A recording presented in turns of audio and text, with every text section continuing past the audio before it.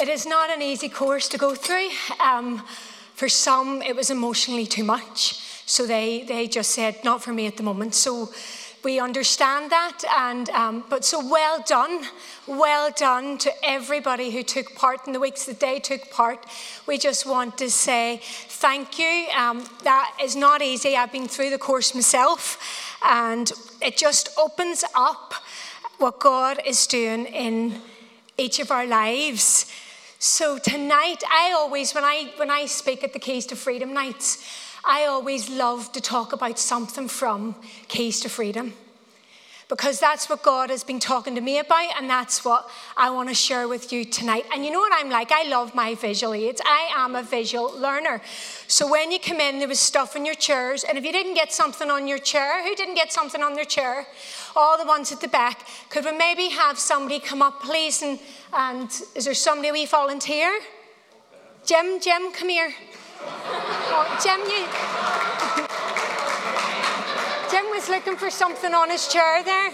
If you didn't get whatever was on your chair, Jim's going to give you one of our little seeds tonight. Don't drop him now, Jim. That's what happens. He got up to look what was under his seat. And if you didn't get one, okay. So on your seats,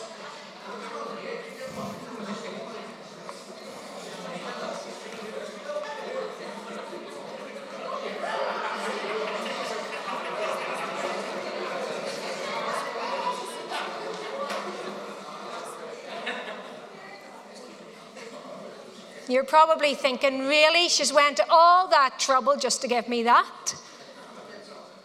But on your seats is a little seed, and some people's little seed's on a little silver bit of card. And you know what? It doesn't look that great. And it doesn't look that great on purpose. I didn't get Naomi to design them. Because I did that on purpose. Because on the seat is a little seed, but I want you to understand something very, very important about that little seed tonight. Inside that little seed is so much potential. Inside that little seed is the colour of what it's going to be in the future. It could be a lovely rosy red apple tree with rosy red apples on it. And inside that little seed, there's the gene inside it. And I just have a wee knife here. I hope I don't cut through this platform. You will see. Nobody will say, oh, I wonder, is there a seed inside the fruit? There is a seed inside the fruit. And inside, we always know when we bite into our apple, eat our apple, don't be eating the seeds, we say to the children. And inside this apple is a little seed. And this little seed has the potential to be an apple tree. It has the bark, it has absolutely everything, the branches, the leaves, the very colour of the apple and what it's going to be inside that little seed.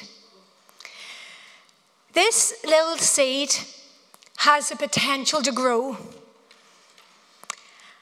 It has purpose. It has what it was initially planned to be. Everything needed for an apple tree is in the seed for that tree. The bark, the branches, the root system, the apples. This seed lacks absolutely nothing. And when you look at that seed, it doesn't look absolutely marvellous. And you can just totally think of that seed as, really? Is that what she's given me? But when you think about the seed, you think of purpose, what it was created to be. And I love when Deborah come up because she shared the verse that I'm sharing tonight, Jeremiah 29:11. For I know the plans that I have for you, declares the Lord. Plans to prosper you and not to harm you. Plans to give you hope and a future. You know, before you create something, you first determine its purpose. And you know, tonight, God created each and everybody in this room with purpose. God has already put inside each of us what we need to fulfill the purposes that he has planned for us. We each carry seeds of purpose that have been within us since God created us. I love this verse. For we are God's handiwork, created in Christ Jesus to do works which God prepared in advance for us to do. That's a purpose that God has in each life here tonight. Now, everything I plant dies. I either forget to water it, I put it in the wrong soil type. It's just an absolute disaster when it comes to green fingers. It's not really my forte. Matt's mum, you go to Matt's mum's house, the outside garden looks absolutely magnificent. Her inside is lovely as well, but not to the extent of the outside. She spends her life outside gardening. And she comes and visits us to our house, and it's just grass. It's just like, whatever I plant. With the children in school, we'll have these sunflower competitions, and we plant it. And then somebody says to me, Athena, you should once they get to a certain height, those wee sunflowers, put them outside. You're keeping them inside too long. That's not how a seed works. You've got to do this, and you've got to do that, and you've got to wait for this weather, and you've got to wait for this condition. But I sometimes think I'm putting the wrong things into that little seed. And sometimes with seeds, if the weather is too harsh, or if it's not the right conditions, if it's some seeds need to be in clay soil, some need to be in like a completely different type of soil. But sometimes the seed can get a little bit of toxin put into it. And when that little bit of toxin comes through the water system, it can destroy that seed, that it's not of use anymore. And toxins in our lives could be hurts. Toxins in our lives can be disappointments. Toxins in our lives can be, maybe a relationship is broken. Toxins in our lives could be maybe a job. Toxins in our lives could maybe be, that there's been a death. And that can be painful. And that can hurt. And that can put us to a place where we say, do you know what? I'm going to be dormant. I'm going to hide away. And we can pull away.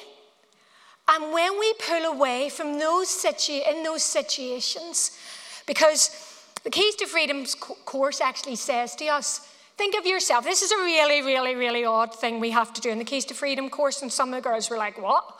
Think of yourself. If you were to think of yourself as an animal, what animal would you think of yourself as being? You're thinking, what's that got to do with the Bible? What's that got to do with God? But it was to get you to think about yourself as a person. For me, I put myself down as a hedgehog.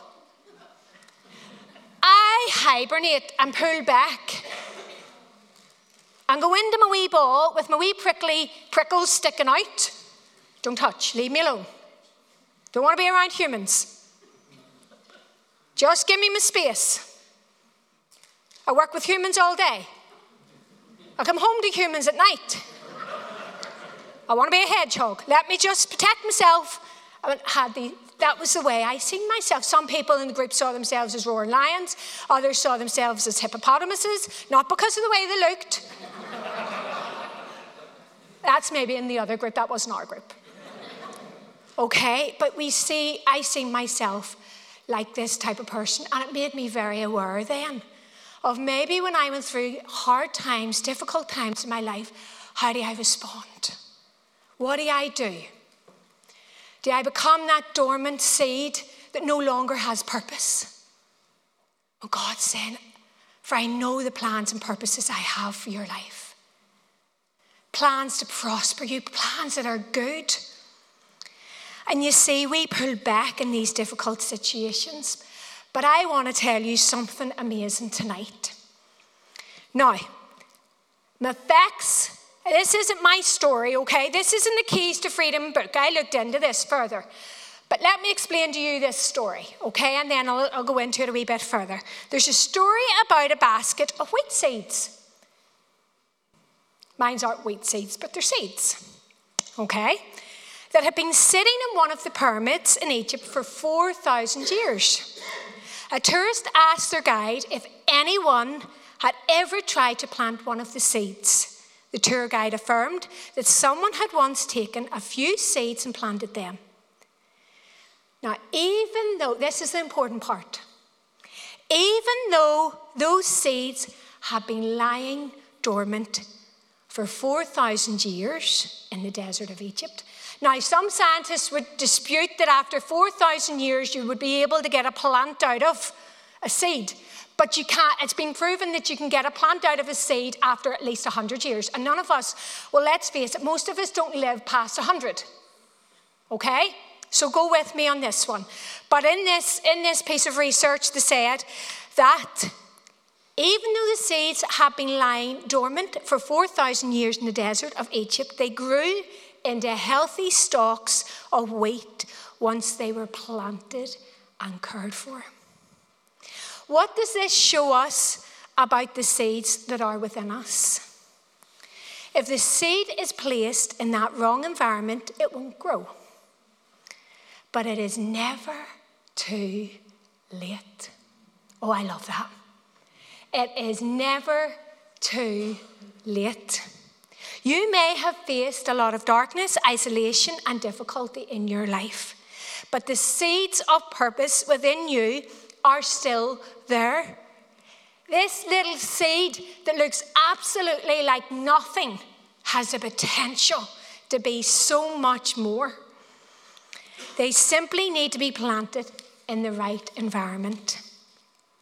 It says in John 15:5, I am the vine, you are the branches. If you remain in me and I in you, you will bear much fruit. Apart from me, you can do nothing. Do you know God wants to restore? He wants to nourish the seeds of purpose that he has placed in our lives. How have the seeds in your life been cultivated? When we try to cultivate the seeds in our lives ourselves, we make a mess. It's a mess. And when we try to do it ourselves, it's a mess.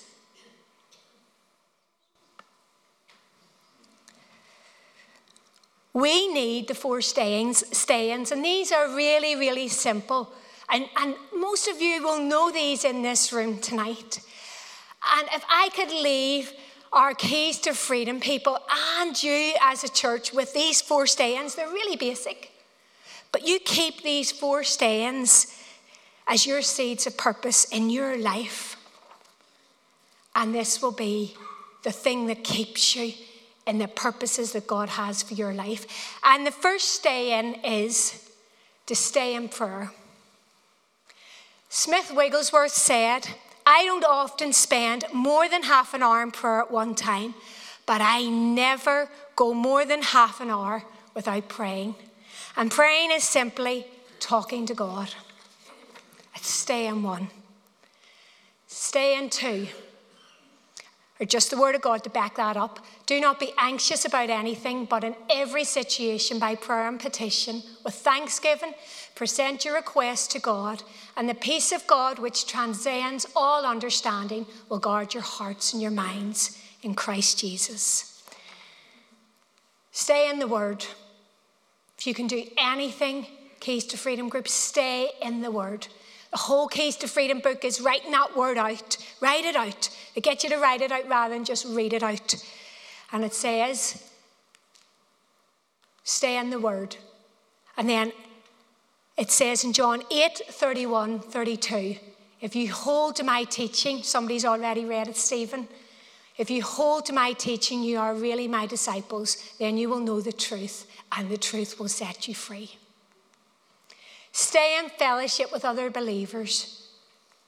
Psalm 92:13 says, planted in the house of the Lord, you will flourish in the courts of our God.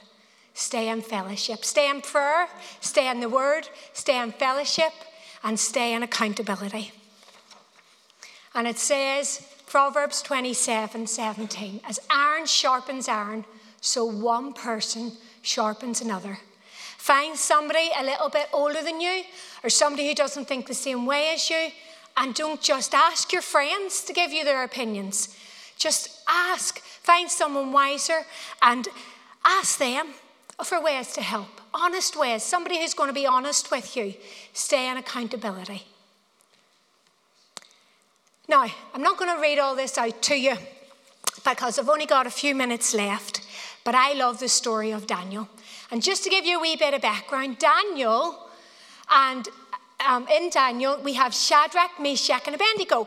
And the king Nebuchadnezzar said, "Will, you need to bow down to me. You need to bow down to the idols." And Shadrach, Meshach, and Abednego, I want you to understand who these people are. Shadrach, Meshach, and Abednego, they were trafficked from their homeland, transported to a new homeland, and they were made, or not even a homeland, they were transported to work for the king, not at their choice, right? These guys were in a really serious situation. And I want you to understand that when we think of purpose, purpose isn't always positive. Because we can think that, God, I'm not living in your purpose because this has happened to me or that has happened to me. But I want you to understand, Shadrach, Meshach, and Abednego were still living in the purpose of God, the purpose that God had for them. Because they were brought to this new place, and when they were brought to this new place, they were asked to worship other gods and to worship the king. And they chose not to. They also chose not to follow the diet as well that was going on. And they chose to pray, and they chose to be accountable to one another. They chose those stay-ins to be in the Word of God. Now, Shadrach, Meshach, and Abednego are absolutely amazing. I want to get to, the king was so furious when they said, "No, we are not bowing down. We are not following the culture of this land. We are following God's ways." And what's so amazing about these three guys, the king says, "Is that right? I'll turn the fiery furnace up. I'll turn it up so high that when my soldiers take you up to the very furnace, that my very soldiers are going to die." And they died. And I want you to understand that they still were living the purpose of God, even though it was a difficult situation. And what I want to read to you tonight is verses just at the bottom there, verse 17. "If we are thrown into the blazing furnace, the God we serve is able to deliver us from it, and he will deliver us from your majesty's hand. But even if he does not, we want you to know, your majesty, that we will not serve your gods or worship the image of gold you have set up." Now that's where it says he was so furious, he turns the blazing furnace up, right? If you go under 25, he said, "I see 4 men walking around in the fire, unbound and unharmed." There was only 3 went in, and the very soldiers died. "And the 4th looks like a son of the gods." So Shadrach, Meshach, and Abednego came out of the fire, and the satraps, prefects, governors, and royal advisors crowded around them. They saw that the fire had not harmed their bodies, nor was a hair of their heads singed. Their robes were not scorched, and there was no smell of fire on them. You see, the purpose of God was in Shadrach, Meshach, and Abednego's lives, and the purpose of God is in your life tonight. Is your purpose, that little seed, sitting dormant tonight? And I say to you tonight, you might think you're going through the fire. You might think, "Oh my," and cry out to God, "God, what is the purpose? What is going on in my life?" And God would say to you, he would say to you tonight, "For I know the plans and purposes that I have for your life."